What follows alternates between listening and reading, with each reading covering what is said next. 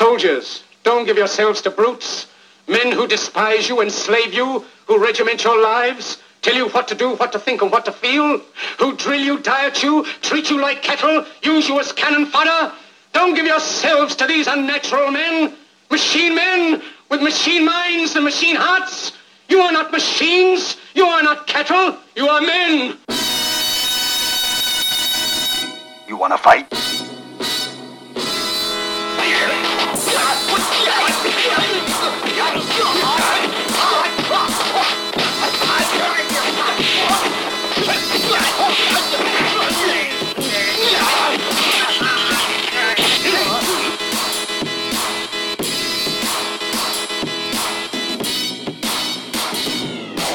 I have come here to chew bubblegum and kick ass. And I'm all out of bubblegum.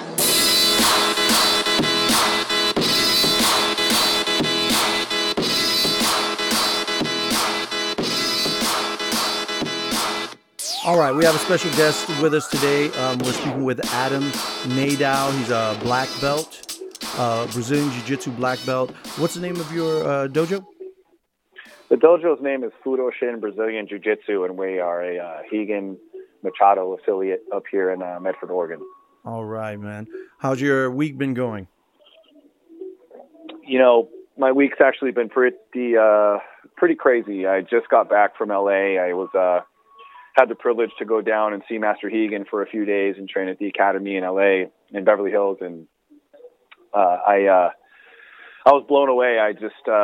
It's been a bit of a whirlwind. I just got back in town yesterday evening and taught some classes, and then luckily got a little sleep under my belt. But the last 4 days has been a whirlwind of hospitality, generosity, and a lot of kindness and respect that I'm not used to. It was very interesting.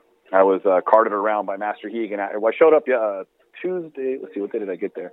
I showed up. I think it was Tuesday night, and woke up Wednesday morning and went to the academy and took a lift out there and didn't expect Higan to be there at all. I was just going to train in, and I was going to call him and tell him that I was there. Yeah. And he ended up coming in to teach morning class. So when I saw him, I was pleased, of course, and he recognized me right away and called me over, and we had a nice morning class, and I got to roll with some pretty interesting cats over there at his studio. They had a guy from, I don't want to misquote this. There's this famous stunt team in LA. I want to say it was 7811, something like that. Yeah. They did all the stuff for John Wick, and they're the go-to stunt team. There's a couple guys in there training. Mr. Parrish from the 49ers was in there, and there's some real muscly big dudes in there that are no joke. And, you know, training under Higan, you know they're legit. So I got some real nice fun rolls in there, and everybody was just super kind. And then Master Higan said, "Oh, buddy, what do you got going on for the rest of the day? What's your plans?" I said, "I don't know. What do you want them to be?" He goes, "You'll come with me." I said, "Okay, yes, sir." So I hopped in his Hummer, and he's cruising me around LA. And I was all sweaty and gross, and just had on my clothes that I wore there. Just thought I was going back to Long Beach. Didn't think anything about, you know, hanging out with him. And he just took me under his wing, and everywhere we went was a different meeting with some other high-powered celeb or some producer or some writer, but he was always so humble about it. He would never say that we were going to meet with any celebrities or producers or anything like that. It was just, I want to go have coffee with some of my friends. Oh, yeah, I want you to come and meet them.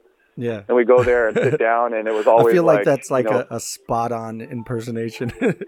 Well, once you train Brazilian Jiu-Jitsu long enough, you will always come across, you train with an actual... Yeah, you have to. If you're a purple belt or higher and you've been training with a real Brazilian, you've got a decent Portuguese fake accent that you can slap on at any time. So, and he was so great, man. It's just like every Brazilian coach I've worked with, they've always got some sort of real funny analogies to give you about something, that doesn't quite translate in English, but it's hilarious. So he was very funny. I mean, it's the first time I've got to hang out with him for such an extended amount of time. But he was just beyond gracious to me. Every meeting with some, super celeb, super powerhouse LA person. And he's got a couple TV shows in the mix that I don't know if I have permission to talk about, but he brought me in on all these high-powered meetings. And I was just, I'm just some jiu-jitsu schmuck. I don't know I don't really dwell into that world. So it was very interesting. The crazy thing was everyone that Higan introduced me to, he would say, this is my friend Adam. He's a black belt from Oregon. He's runs one of my academies up there. And you guys saw the video online of the Higan Machado black belt attack. And everybody's like, yeah, we saw that. He's like, that's the guy. And they were like high-fiving me and like acting like I was the person that was important. It was funny to see like the fact that the video had reached such that broad of an audience, that that many people, even in LA, would even remember it, how much chaos and, digital media is constantly being flooded. The fact that they knew about it, saw it, and were excited to meet me. And maybe they were being very gracious as well. I had to take that into account, that maybe they were just, let me make this guy feel important. Who knows? But either way, it was very cool. And everybody we met was just so respectful. It was really kind of the weirdest thing. Every time we walked into a different meeting or a room, any celebrity that was in that room immediately went to Higan. Like they all walked up to him like, oh, Master Higan. And, we're just happy to see him. And it was interesting. I knew he had a lot of influence in the town, and he had a lot of respect out there, a lot of respect. Yeah. But it was interesting to see firsthand how much, these people were hanging on his every word as if they were, serious jiu-jitsu practitioners. Because for me, my celebrities are the jiu-jitsu practitioners. They're the coral belts like Higan. These guys that have achieved this level that, I don't believe I'll ever get to. So it's for me, it's just that was the celebrity. I got to hang out with the celebrity. It was Higan. Yeah. And then he says, what's your plans for when you have to go back? I was like, I'm supposed to fly back tomorrow, coach. And why do you need some help with something? And he said, I wonder if you could stay, one more day or something like that. I have some privates I want to teach, and I think you could help. Once again, he just tells me there's privates, and I know he's he's got some. He has to get some medical help soon. I don't want to dwell too much into that as well. But he had a spider bite that's gotten a bit bad, so he's got to get that taken care of. So I was happy to be able to. I think he posed it as a way for me to help him out, to be gracious, but ended up being some pretty cool stuff. So I ended up doing a private with a gentleman I probably shouldn't say, but it was really awesome. And in the second private, I can say because it was posted on social media and it was pretty cool. But John Weiss, he's one of the main dudes at HBO. He's put together an entourage, and I got to do a private with John Weiss, who moves very well, and he's a very, very strong guy. And he was a treat to hang out with. He's not your typical Hollywood guy at all. I mean, he's straight up and down an East Coast guy with an East Coast attitude and sense of humor, which I love. So we were laughing a lot during the lesson, but he seemed to really enjoy it as well, and put me a nice shout out on his page.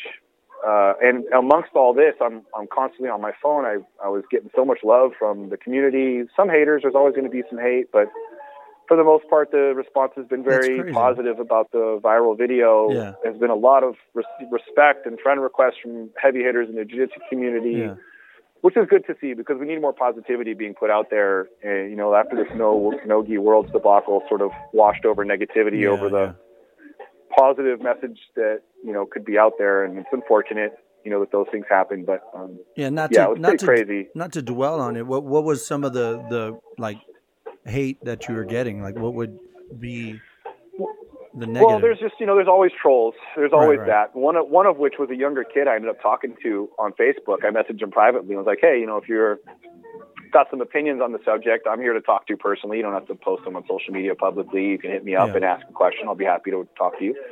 So he actually came at me. The more I talked to him, the more I realized I didn't really look at his profile, but I realized he talked like a younger man. And I told him in the message, you're speaking to me from someone who's never studied. He was asking me questions like, what if the guy kicked you in the head, or someone came and kicked you in the head? That ridiculousness. Okay, yeah.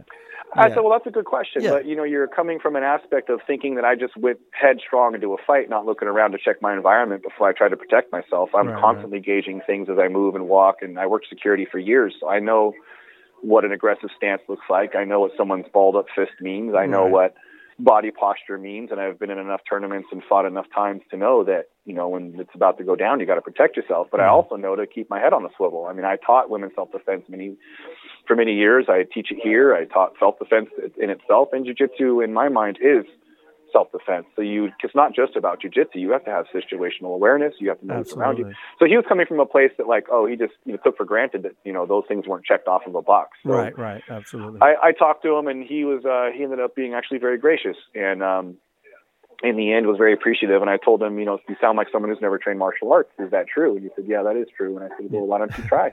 You're asking me all these questions about jiu-jitsu. Really what you should do is just go take a class. And Absolutely. then I bet it'll change your life.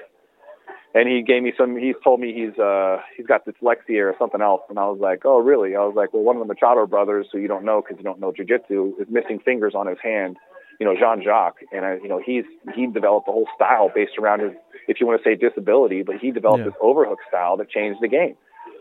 So just because you're dyslexic shouldn't stop you. And he came up with like 2 excuses. And I just told him, hey, look, if you want to be a keyboard warrior, that's fine. But now that you know better and you know that what I had to say to you about jiu-jitsu and you know that it could be good for you, you can choose to better yourself or you can choose not to. There's no reason why people in life can't accomplish their goals and their dreams. If I told you the story about how I started this studio, it sounds unbelievable, and how this path has sort of created itself. And right up until even this viral video has happened, it's been a bit of a storybook situation, but I only believe that it's become a storybook situation because of all the sacrifice I've done to get to this point has been nothing short of monumental.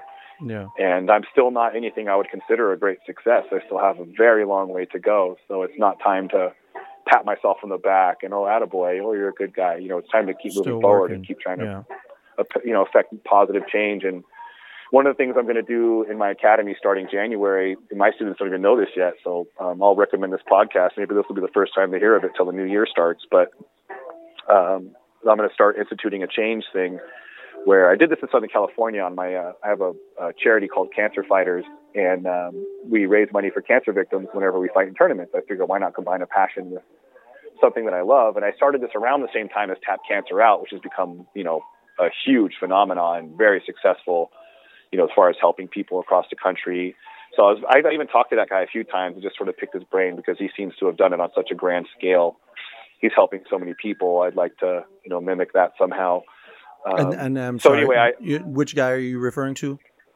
The gentleman who owns Tap Cancer Out. It's a jiu-jitsu.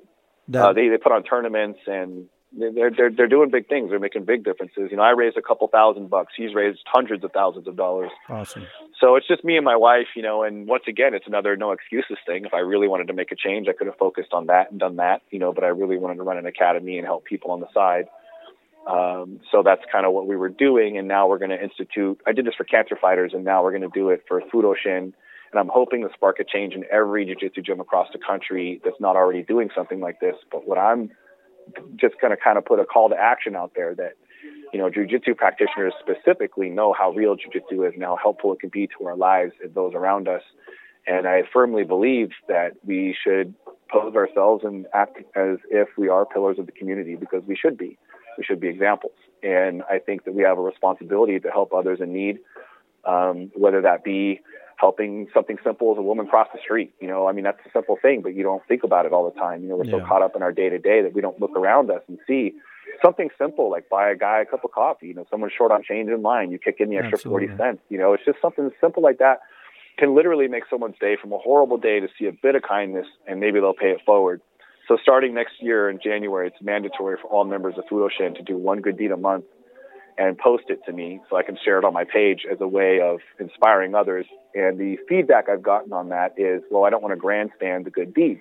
Right. And that was some of the hate that I was getting as well, was, you're grandstanding. But it's not. I don't do that. I'm not putting this out there for love for myself, although I have really appreciated the support and the love. It's really to push forward the positive message of jiu-jitsu is a martial art when you master it. If you're getting against someone else who is fighting you, you might be able to keep the other person from getting hurt as well as yourself. And that's a good thing in itself. That's what I loved about this, and this is why I reached out to you, because I teach, I work with kids 6 days a week, and I'm always trying to just teach them self-defense, whether it's boxing or grappling and stuff like that. And I want them to understand, this isn't so that they can go out there and get into fights or pick fights or anything. This is purely self-defense. And I tell them, this is something you probably won't have to use for years and years and years to come.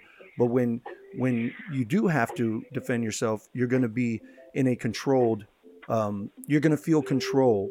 You're not going to lose your temper. You're not going to lose your cool. You're going to be able to kind of approach the situation with a reasonable sense of control because you've been pressure tested over the years, ever since they were children.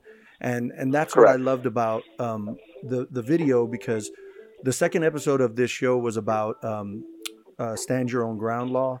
And this guy Yes, right. ended up shooting someone who, in my opinion, when the guy basically he pushed him to the ground, but he didn't rush him. You know what I mean? Which specific case are you speaking of? This was the gentleman's name was Marquise McClinton in Florida, and him and his wife parked in a handicap parking spot. I don't know if you remember or heard about it. And was this a while back? This is an older story, I think. Yeah, this might have been like around August, September time. This year? Yeah, this year.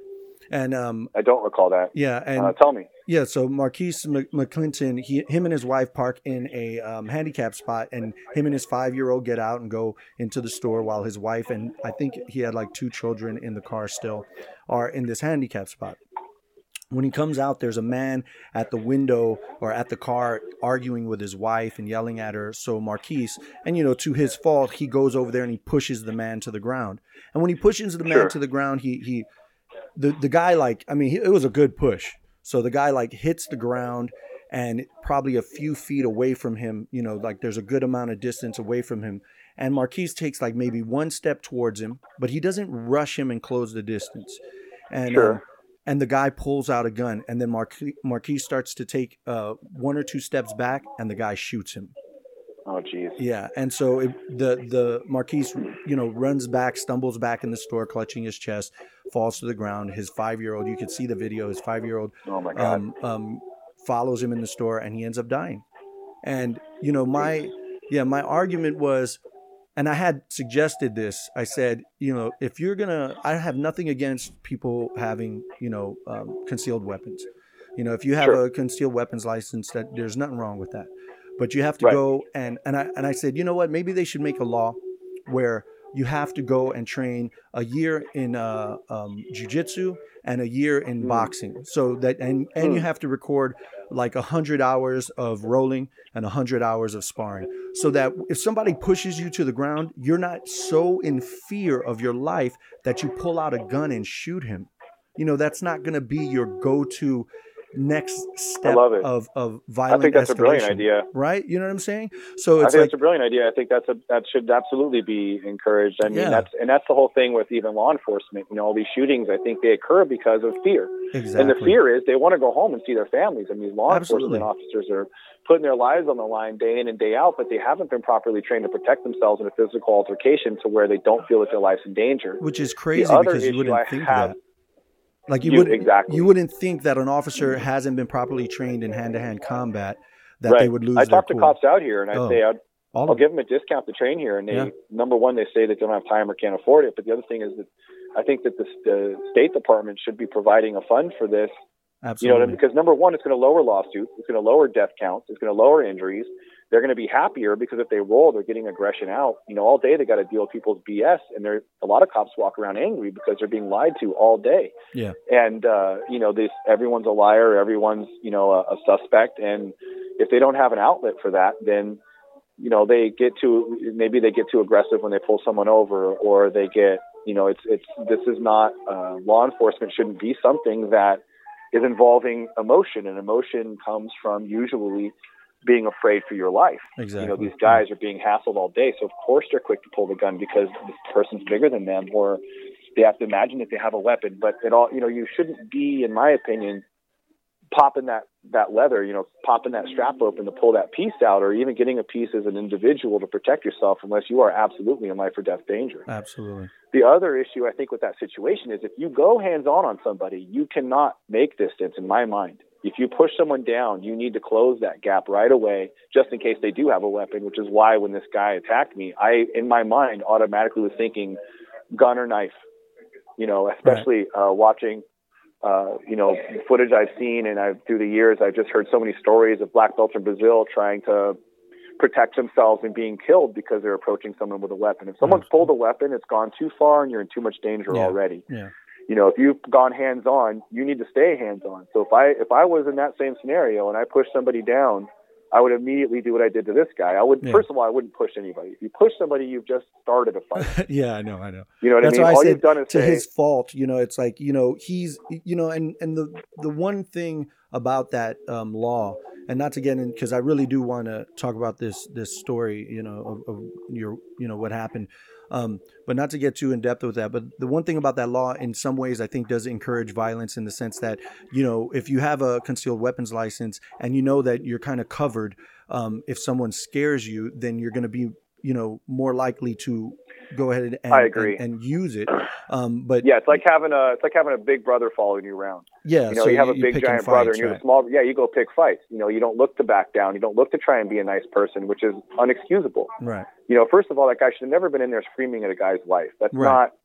not something that's acceptable. And if someone was screaming at my wife like that, I would take much worse to that than someone screaming at me, because my wife can't defend herself as well as I can. Like, so that guy attacking me was the best case scenario. So to me, it was like Marquise was standing his ground and defending his family. And then 100%. And then furthermore, it's like if I was the guy who got pushed to the ground and he doesn't really close the gap, like I would have just gotten up. I would have just stood up. I was like, man, he didn't. Sure. He didn't yeah, even, you would have gotten up and. But it's because we've, been taken down, and you more than me. I'm not like, I'm not on your level, man. But, you've been taken down. You've been in tournaments. You've done it so much. You know that if a guy pushes you to the ground and he doesn't close any distance, you're like, well, this guy, either he's not really trying to, end me, or he doesn't know what he's doing. You know what I mean? Those are like the two... exactly. Those are two dead giveaways. Anybody who pushes me. First of all, anybody who pushes you generally doesn't really want to fight anyway. Right, exactly. Like anybody who pushes you is just trying to push you, intimidate you possibly, or just end the situation space. Or make distance maybe. Yeah. But when you're screaming at another man's wife, that is to be expected as a minimum. Right. You know what I mean? As a minimum, exactly. That's as a minimum. If someone started trying to scream at my wife, I would most likely take them down and get them to calm down. Right. But ultimately, if you do push somebody, if you do jiu-jitsu, you are less likely to put hands on anybody. Yeah. Secondly, if you do put hands, you're going to control the situation the entire time. So the reason that I took a double leg on this guy and mounted him was purely because he may have a weapon, and most people keep a weapon in their pockets or on their waistband. Yeah. I didn't talk about that in my story because there's a lot I could have went into detail on, but it would have, there would have been a 6-page long description. Right. And it's much quicker when you just say it. So let's rewind, right? This is the end of your day. This is your dojo. So you're closing up shop. Is that what's happening the day that it happened? Yes, correct. So, I'd already closed up shop. I had a couple of my students sweeping and mopping for me. There's a gym across the parking lot, Village Fitness, that's run by another jiu-jitsu guy I know, and they allow me and my students to come over and use their shower because we don't have one in here. So, I teach 3-4 classes a day, and sometimes I can't leave. I'm here doing paperwork or cleaning up or, following up on product. Running a gym is way more work than I ever anticipated, especially, doing it by myself. My wife and my baby are here, but my wife works a very stressful gig, and she's always busy. She works a lot of 6-day weeks like myself, so it's hard. Anyway, so I was coming back, and the story reads pretty much move for move what went down as I came back from the parking lot. But, I don't think I need to go over all the specifics on the moves that I had to apply. But just pure jiu-jitsu was able to hold the guy and maintain the position. I did have to choke him out at one point because he had already told me he was okay, and he was going to calm down. He wasn't going to hit me, and then he tried to hit me in the crotch, which I didn't appreciate. So I had to put him to sleep. And the funny thing was he actually did bridge and shrimp when I was in mount.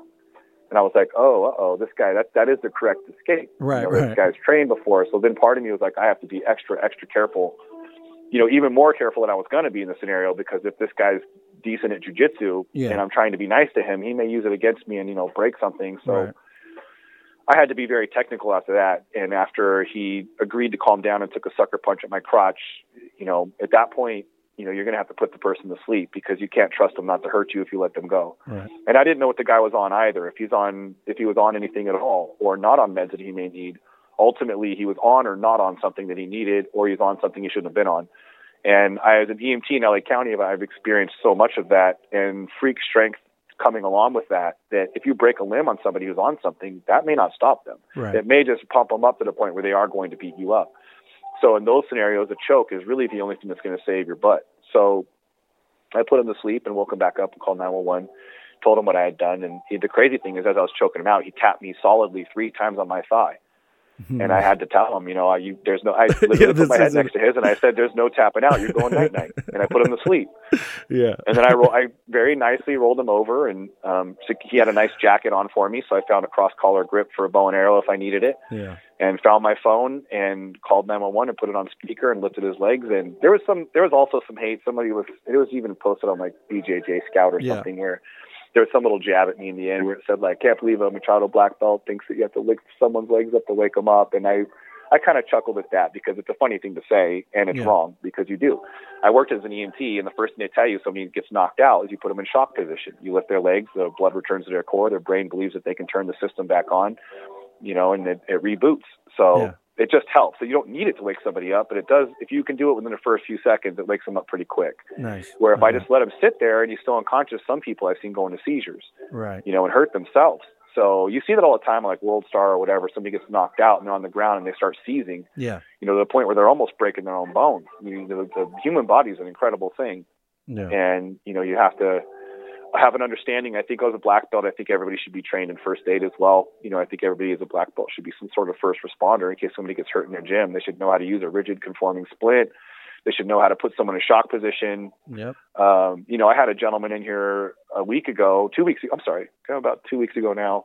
One of my very favorite students, and they're all kind of my favorite. I've really kind of been very, I don't like to overuse the term blessed, but I've been really blessed to have such a great amount and caliber of students come to my school. One of which is Darren. He's this Islander fella, real big gentleman, football coach, and he's a stud, and he's lost like 35 pounds coming in here, and he pushes himself, I think, to a fault, maybe even too hard, because his mind is way stronger than his body, and his heart will encourage his mind to go harder when his brain shuts off.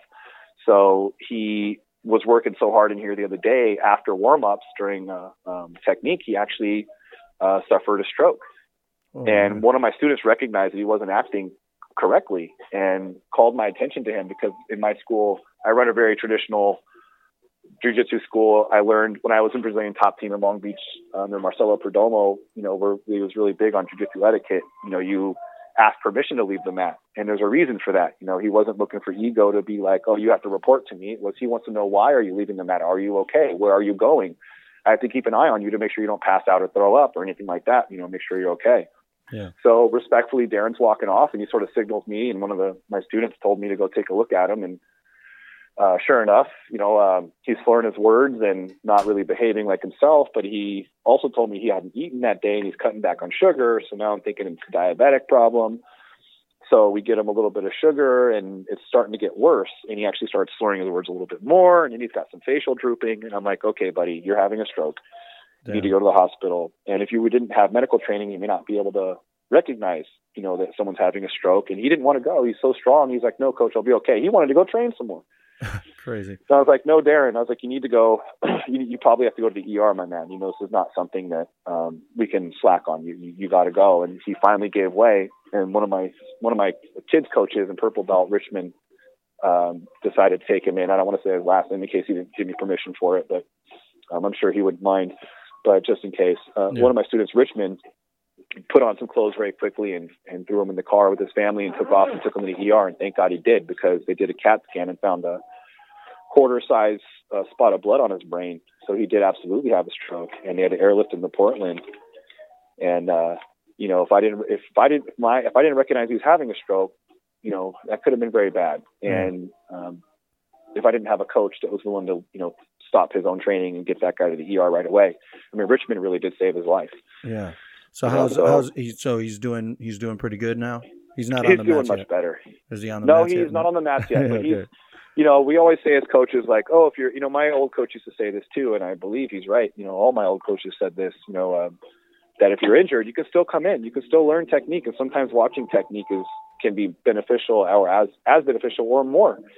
to learn jujitsu. You know, if you're taking a break off the mat and something's injured, just don't stop training. You have to keep coming in. You know, it's not like riding a bike. You know, you have to keep that movement sharp. You got to know the details. You have to study it. You know, jujitsu is not, for me, it's not a hobbyist thing. You know, it's a lifestyle, and it's a lifestyle change. You know, if you try jujitsu, and you'll know, you know, if you fall in love with jujitsu, you'll know it within the first few days. Yeah. And anyway, so he was back. He came back. It happened like on a Wednesday night or something like that. This guy was so resolute about not missing anything that he was back for our very first belt promo and Christmas party that Saturday. So, and with his two boys, he had three kids, one of which is already part of our team. He's a 14-year-old monster. He's like 5'10". He's got to be 185, 190 pounds, 13-year-old boy. And he trains in my adult class. And his two sons above him in age showed up. And these guys are real earth destroyer looking guys. I mean, holy cow. I thought Darren was a scary looking dude. His two boys, I think one of them played college football and wrestled. He's a beast. So we're going to go compete January and February. I can't wait to see the look on the competitors' faces when I see these guys. But anyway, so I'm all over the place. So I choked him out and I brought him back. The cops came and arrested him. And then he came back about 2 days later during my class, halfway through class. And he asked if I was willing to speak to him, and he seemed calm and grounded. So I talked to him and learned that he's a homeless gentleman and has been having a hard time. And he said he's been pretty good, you know, without having outbursts for a while. And he's not sure what happened and wanted me to recant to him what, went down. So I told him what happened, and he didn't really remember a lot of it. So I asked him what sparked it. You know, what made you angry at me? And he said he wasn't angry at me. He was just cold and hungry, and he doesn't really remember what happened. So I don't know if he was on something or just the things got to him. I don't know. And luckily he chose to fight me. I'm glad. So I know. Once I found that out, the whole team was like, well, let's help this guy out. You know, so we went down to Safeway and got him a grocery card and a bag of groceries. And he was supposed to be back today. I was really looking forward to seeing him today because beyond groceries, we had gotten him a tent. I promised him that I would get him some shelter. He said he has nowhere to be and nowhere to stay, and it's cold out here, you know. So we got him a nice sleeping bag and a nice tent, and I was going to give him a propane stove that I used myself when I moved out here to start my gym. I lived in a backyard for a month plus, you know, just to make things work, and I had my own little homeless setup, you know. So I know I wasn't in the situation for more than a month and a half or so, and then I lived in my own studio for about 2 months before I was able to get my wife and baby up here, and it wasn't a whole lot better. Matter of fact, to be honest with you, I was more comfortable in the backyard than I was in my gym. So, you know, I'm not adverse to what that's like. And when I moved down to Long Beach, I didn't have, you know, $1 to my name, or I had 1 month's rent for an apartment and just enough for a down payment and nothing to my name. So I've always been very close, you know, one bad decision away from being on the streets myself. So I have a soft spot, and I also know what it's like to suffer. So I don't like to see it, you know, I like to help. And we talked, and he appreciated what I had to say that day, and I appreciated what he had to say. And I was really looking forward to meeting with him today because one of my students' mothers is a psychiatrist.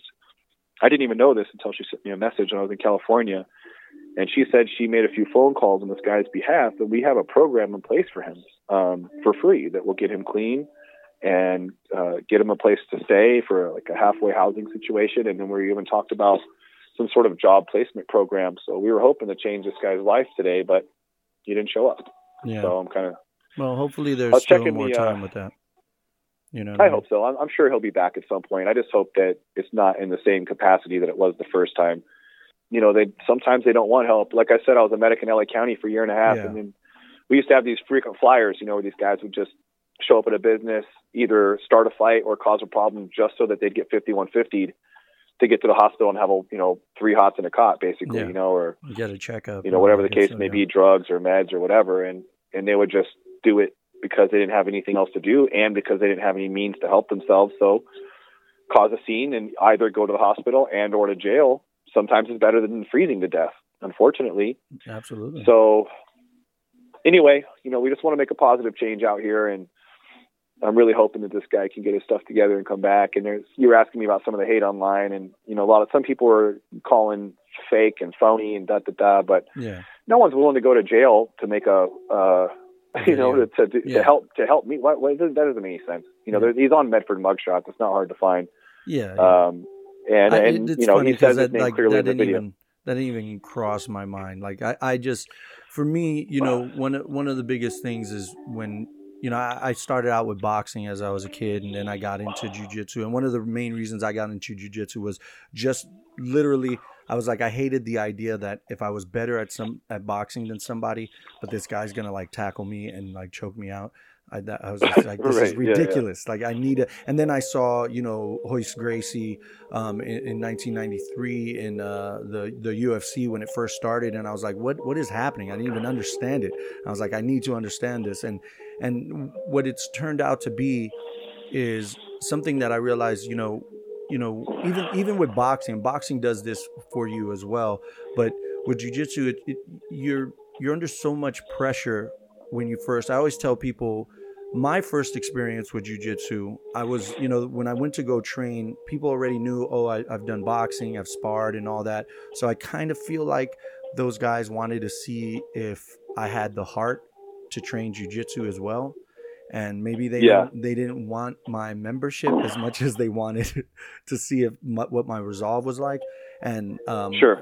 I was drowning for like a couple weeks. I was like, it's like drowning in a That's puddle a great way to describe it. It is like drowning. I was like, it's like drowning in a puddle of water. Like not an ocean, just a puddle. Because man, if I could just get this much space, or if I could just move this way, I could like survive this. But that's what it was like. And you see the out, but you just can't get to the air pocket. I just can't get there. Yeah, like being trapped in a cave with water. Yeah, you can only tread the water for so long. Exactly. If you can tread the water, you can breathe, but eventually you're going to sink to the bottom and die. You're going to drown. Yeah, but it really makes you realize. I mean, in two things. Like once you start getting better at jiu-jitsu and everything, you learn how to breathe, you learn how to control your body. There was times where my coach would be like, "Hey Sam, I want you to roll with this guy," and be like this real big dude, but the guy he hasn't been doing jiu-jitsu as long as I have, and I'm like, well, let's see if jiu-jitsu works, and it works. It's like I was being able to overpower a guy who weighs like 60 pounds more than me, and that doesn't make sense to most people, but. No, it doesn't. And it's not because you were overpowering him. You were over-techniquing him. Yeah, exactly. There's no way I'm going to overpower him. I was just... Yeah, you're not going to overpour somebody that's that much bigger than you. Exactly. It's just not going to happen. It was more about the balance. Yes. Yeah. And I always tell that. I have a guy that I used to train with, and he's like 40 years old. I mean, I'm 41, so it's not like he's real old. But he was like 40-something years old, and he weighs like 140 pounds. I'm like 195, 200 pounds. And... at the time when I was training with him, and if I could survive 2 to 3 minutes with the guy, I felt like a champion. It wasn't accomplishment. Yeah, it wasn't like, I'm going to tap him. I'm not going to tap him today or anytime soon. I'm just going to learn something about myself today. I'm going to learn something, and he'll make me move in ways that I didn't realize I could move because I have to. If I don't move this way, it's going to be over. And if I could survive this long, and my whole point of this is like, those are the guys that are like my real heroes in jiu-jitsu, is the smaller, older guy who is showing me this is what jiu-jitsu is about. Maybe I'm a little older, maybe I'm a little smaller, but man, if you really hone your skills on this, you're going to see that it can help you control someone bigger, and even someone who knows a good amount of jiu-jitsu, you're still going to be able to control them. And that was one of 100%. The things. Yeah. And with this video, it's like, you didn't go off on him. You didn't try to put him in the hospital. You didn't try to teach him some sort of lesson. I could have taken each one of his limbs and make it look like a lightning bolt. Yeah, I could have broke it every different which way. Exactly, and that wasn't your goal. And then I was like, man, this guy even held him and got his phone and made a phone call. Like that's what jiu-jitsu does. It allows you to know how to control somebody so much so that you could actually say, hold on, just stay here for a second. I'm going to reach into my pocket. I'm going to make a phone call, put it on speaker so I can have this hand back. Right. Like that's what jiu-jitsu is going to do for people. And yeah, there are going to be situations where that particular, technique and everything that you use wouldn't have necessarily been the go-to, but in Right. this situation, Right. it was exactly what was necessary. Deadly force wasn't necessary, and it brought him back to you for another Right. interaction that was friendly and ultimately could be something very positive for him, and it's turned out very positive for you. You know, look. It has, and that's actually something that's been very. So yeah, look what it's done. It's done actually quite a bit. I hate to say too much because I don't want to sound braggadocious, but I've gotten a lot of love from, you know, like I said, the community, the jiu-jitsu community has responded to me in such a way that there's a reason why I love jiu-jitsu so much. And it's not just because jiu-jitsu is an incredible art to learn, but it brings together the right people. There's always going to be some knuckleheads around. And, you know, to that, there's some local guy out here that's been giving me a little bit of a headache over the situation that trains at a competitive gym who told me he's trained this guy and couldn't believe that he attacked me and that I was, you know, wrong for what I had done. And I, in a very classy way, sent him a message letting him know that, hey man, you know, if you have a question about what happened, you can talk to me. I'm open book. You know, I didn't hurt your friend, but your friend clearly attacked me and I protected myself. And he came back with some other nonsense and, you know, ultimately caused, I think, a bit of a rift between my gym and that gym, which is silly because, the guy, you know, it's just, if he came back and apologized, then obviously we understand we're not vilifying him. So no, I don't want to either. I think nobody's he's just coming you from a shouldn't place. vilify you. You know what I mean? And exactly. And I'm not vilifying the guy who was talking trash to me. Yeah, absolutely. You know, he just doesn't understand the situation, and what he thinks he understands isn't correct. Because if it was correct, he wouldn't be upset about it. He'd be buying me a cup of coffee, you know, and we'd be chatting about it, and he'd be coming to open mats here or something. You know, I'm not the old school mentality of as much of a traditional school as I run. I don't have the mentality of, oh, you train there, you can't train here. You know, it's not. Yeah. It may be that way for a little while now, just to make sure that the two gyms don't clash, because I don't want any. I don't want it. You know, for me, jiu-jitsu is all love. You know, can I share something with you? Yeah, please. A beautiful thing about jiu-jitsu, when I was a blue belt, I went to No-Gi Worlds and got second place in the world and had to fight against two individuals. One was Adam Marburger out of Illinois, and the other is Felix Karada out of LA. And I beat Adam Marburger to get to the semifinals, I believe, or to the finals against Felix Karada, who beat me and got gold. Deservedly so. Very, very good practitioner. And Felix ended up being one of my groomsmen in my wedding. Oh, nice. And Adam Marburger ended up sponsoring me from Head Nod Squad and flying me out to Illinois for my first brown belt debut tournament, which was a pro tournament.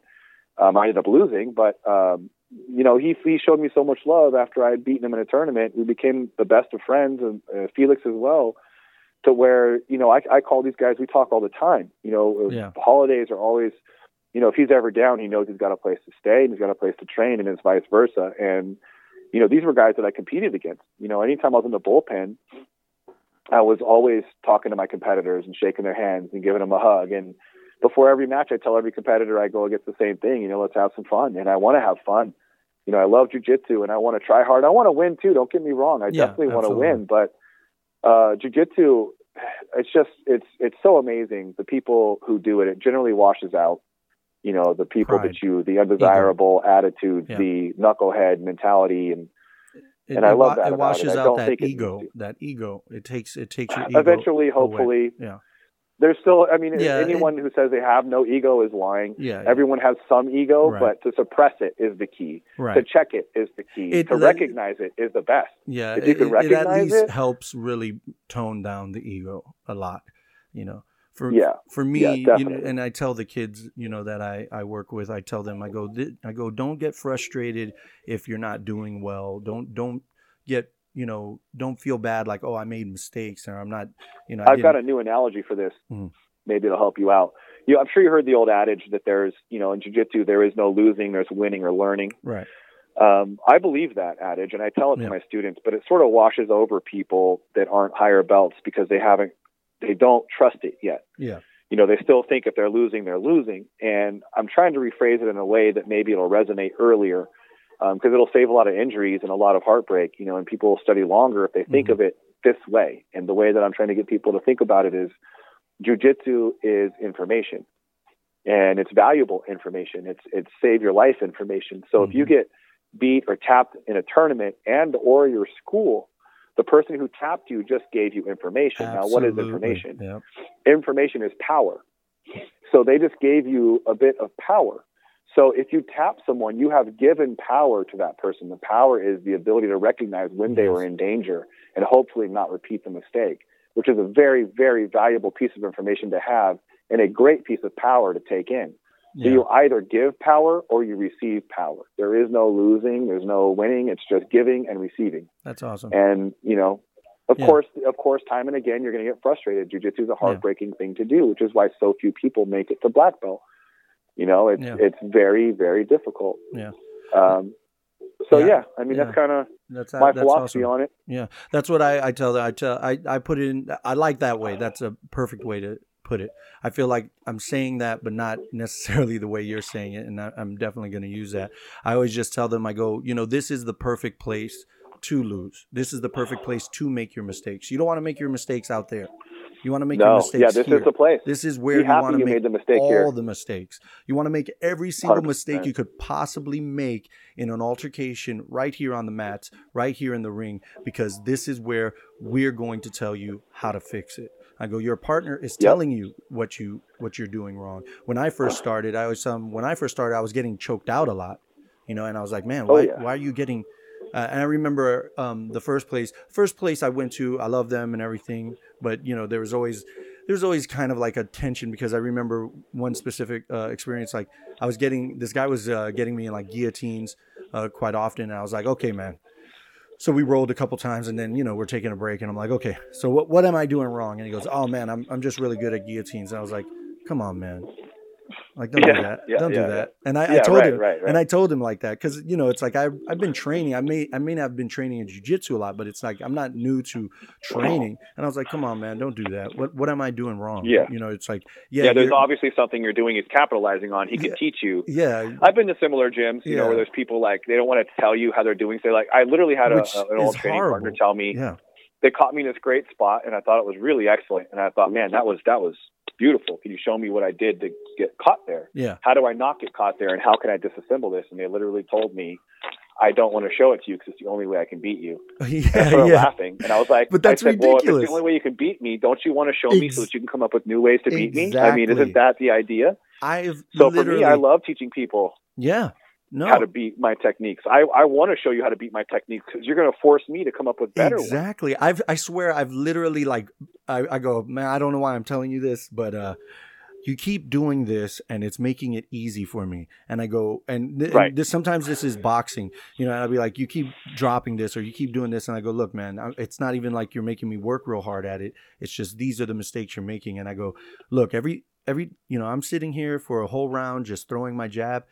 You're not timing it, you know, or if we're doing jiu-jitsu, like maybe I go, you keep putting your arm out too much, you're extending it too much. And that's why I'm securing it and I'm getting your arm. I was like, it's not because, oh man, I'm amazing at arm bars or, oh, I'm so great at this boxing. No, man. No, don't worry about it, bro. I'm just I'm a golden god at arm blocks, bro. Yeah. And I was like, come on, bro. Come on, man. That's not right. Yeah. You know, I did something to give it to you. Help me fix it. Yeah. And I swear I've literally like told people how to beat me. And in my mentality, I'm like, all that's going to do is up my game. It's going to make me 100%. better. You've just gotten better because I told you, okay, here's how to beat the trick that I'm using. And now, trust me, I'm going to have another trick or I'm going to come up with something. Now I'm not going to make it easy for you. I already taught you that. Now I'm not going to make it easy for you. But yeah, because of that mentality, I've been able to invent a couple of techniques that I have. I mean, let me rephrase that. I found some techniques that I've never seen before. Doesn't mean that they haven't been done before. I'm sure that they have, but I've never seen them, and I wouldn't have discovered it if I hadn't have told someone how to beat something I'm doing. So the reward is so much better to tell someone how to beat you than to not. I mean, it's just, to me, that's the most gratifying. The most gratifying thing is when I teach someone how to beat something I'm doing, and then I try it to them a week later, and they remembered and they were able to beat it. I'm like, yes, beautiful. That's what I want. I need you to beat that. Yeah. So it's just beneficial to that. I'd rather, you know, go to, I mean, look, you know, to me, martial arts ultimately is about like what you experienced this week is about being able to subdue rather than destroy. It's about maintaining control and composure in a very chaotic situation. You know, I mean, an altercation is absolute chaos, and I say all we're doing is finding patterns in chaos. You have to find patterns in the midst of chaos, and that's what drills do. You know, you drill obsessively, and you find those patterns. You fall into the patterns during the chaos, and I go, you know, that ultimately, you know, I want it to end as quickly as possible. But when I'm training, I'd almost rather us have like an endless round to where nobody really gets to finish the other person, because it just flow roll. Yeah, like because it makes you. It means that I'm having to adapt consistently. You know, in some ways, you know what I mean? Like you're constantly having to adapt. If I'm just finishing, then, you know, the good thing about that is, hey, you're learning something, but what am I really learning here today? You know, I'm learning to help somebody, and that's good, but I don't want to be stuck in a situation where, oh man, am I in a stagnant place? Am I just really the best out of here and I'm just kind of stagnant? And I tell that also, I say, hey, I don't mind being the worst person in my dojo, because I would like to think that I'm very difficult to deal with. And if I'm the worst person, oh my goodness, there's monsters. I'm surrounded by monsters here. You know what I mean? Like if I'm one of the weakest in this squad, then everyone here is just, you know, they're ninjas. You know what I mean? They're so good. Yeah. And it's okay if I'm not as good as everybody else, because they're gonna teach me how to be that good. So it, you know, and that's what I mean about like, oh, try to take your ego out, and it kind of helps get that ego to at least turn the volume down. And then when you go to compete, hey, you know, let's make this happen. You know what I mean? You know, let's win. We don't want to lose in competition and everything. But well, I mean, Adam, it's been a pleasure. I'm so glad you were able to take some time out and talk with me today, man. I hope you absolutely. Can I leave you with one last piece of advice for anybody who's doing jiu-jitsu? I'm a competitive person as far as jiu-jitsu is concerned. I love to compete. I love going to tournaments, and I encourage my students to do the same. We're going to be competing here in the new year. Even as new as I am, I'm going to throw them right into the fire and just, you know, let's see what we can need to improve on here. And myself too. I'm going to be testing myself and competing as much as possible. You know, and you got to do it. And so a lot of students don't like to compete. And here's my thing I want to say about that. I will encourage every student out there of jiu-jitsu to compete, and this is why. We don't want to actually fight people if we don't have to. We want to avoid situations if we can. We don't want to engage in combat if we can, because as jiu-jitsu practitioners and martial artists, we know how dangerous the situation can come and how quick. So we need to be aware of those things, and competing in jiu-jitsu is probably the closest thing you're going to be able to get into a fight other than an MMA fight, which, you know, can be, you know, quite dangerous itself. So when you compete, you're going against someone that's the same belt rank, the same age, the same weight, and you get to see how good you are compared against your contemporary. And that adrenaline that you're going to get from that fear that you'll feel from that is going to duplicate itself in an actual fight. And I think through the years of competing, and only through years of competing, was I able to stay so calm through the entire thing and know that my jiu-jitsu will be there for me. So and then this is the other piece of this, and I'll I don't want to take too much of your time here, but I'll leave you with this thing here. People want to dog the point system. I think submission fighting only is great. Most of the matches I've won to win championships have almost all been by submission. Very rarely have I won by points, and the times that I've tried to win by points, I've usually lost. But I think that the point system has an advantage in the sense that if I take someone down, I'm given 2 points. Why is that? Because in a street fight, if I'm on top and the person's on bottom, generally I'm at an advantage. If I pass the guard, it's given 3 points. Why is that? Because the person's weapons were in front of me, and now I've passed them. The weapons are no longer there. I'm in a safe position to start landing some offense myself. So that's a reward. If I get to mount, it's 4 points. Why is that 4 points? Because mount is such a great position to control someone and or land damage if I need to. The back 4 points, same thing. It's to advance the position. So I don't think sport jiu-jitsu is, people are dogging it as like, oh, sport jiu-jitsu is not self-defense. Well, I'm calling BS. I think it is self-defense. Jiu-jitsu itself is self-defense. And if you study it long enough and hard enough, it just becomes instinctive. Now, I'm not going to say that striking is not valuable. It is very valuable, and you should definitely have both in your arsenal. I think you should have some boxing. Everyone who gets a blue belt from me has to demonstrate self-defense techniques, including some basic boxing, some basic leg kicks, and some basic fundamentals of how to not get clocked. So Right. Super important. That's all I'll say to leave you there. And thank you yeah. for chatting with me. It was a lot of fun. Hey, man. You're great to talk to, and I love your perspective on jiu-jitsu, and I wish you all the success, and holler at me anytime you want to talk, man. Yeah, I'm always man. here. Absolutely. Just to kind of let you know, I train with 10th Planet, so we're a little bit in the same lineage there, right, brothers? The Machado brothers. Yeah. Machado Eddie brothers Bravo. for sure. Yeah, definitely. So every now and then they have. Do you ever watch like the EBIs? Of course. Eddie Bravo. Yeah. So if you ever want to do a breakdown of one of those main events or any kind of main event, it's something that I don't cover enough here, and I don't have as much knowledge as you. So maybe we'll connect on that level, and you could always be a guest host on something like that. And do you watch? That'd be fun. Do you watch UFC much? Oh, of course. Yeah. Okay. Who do you got? John Jones and Gustafsson. Oh boy, that's a tough call. I want to say Jones. Yeah. Just because I want Jones to win, but I would also like Jones to sort of just stay retired. He was just all these guys that I've seen go through the business. These fighters that have been so incredible game changers, like Silva and Sylvia and Silva, and all these. There's been so many game changers to come along that have peaked. They killed it. They changed the game, and then you see your hero sort of decline in battle. I would love to see someone like even GSP. I'm excited to see him come back and terrified because it's like calm down, he's so good. I wanted him to retire on top and just say, hey, that's it. I retire on top. But for warriors, which is what jiu-jitsu practitioners I consider them to be and MMA fighters to be, it's so hard to not continually be in combat because that's all you know. Yeah. And so you're just sitting at home teaching or doing whatever, and you're like, man, I want to go test myself. Yeah. But, I'd love to be in the breakdowns. And I got a couple buddies that are 10th Planet black belts. One of them owns his own studio in Long Beach, Chai.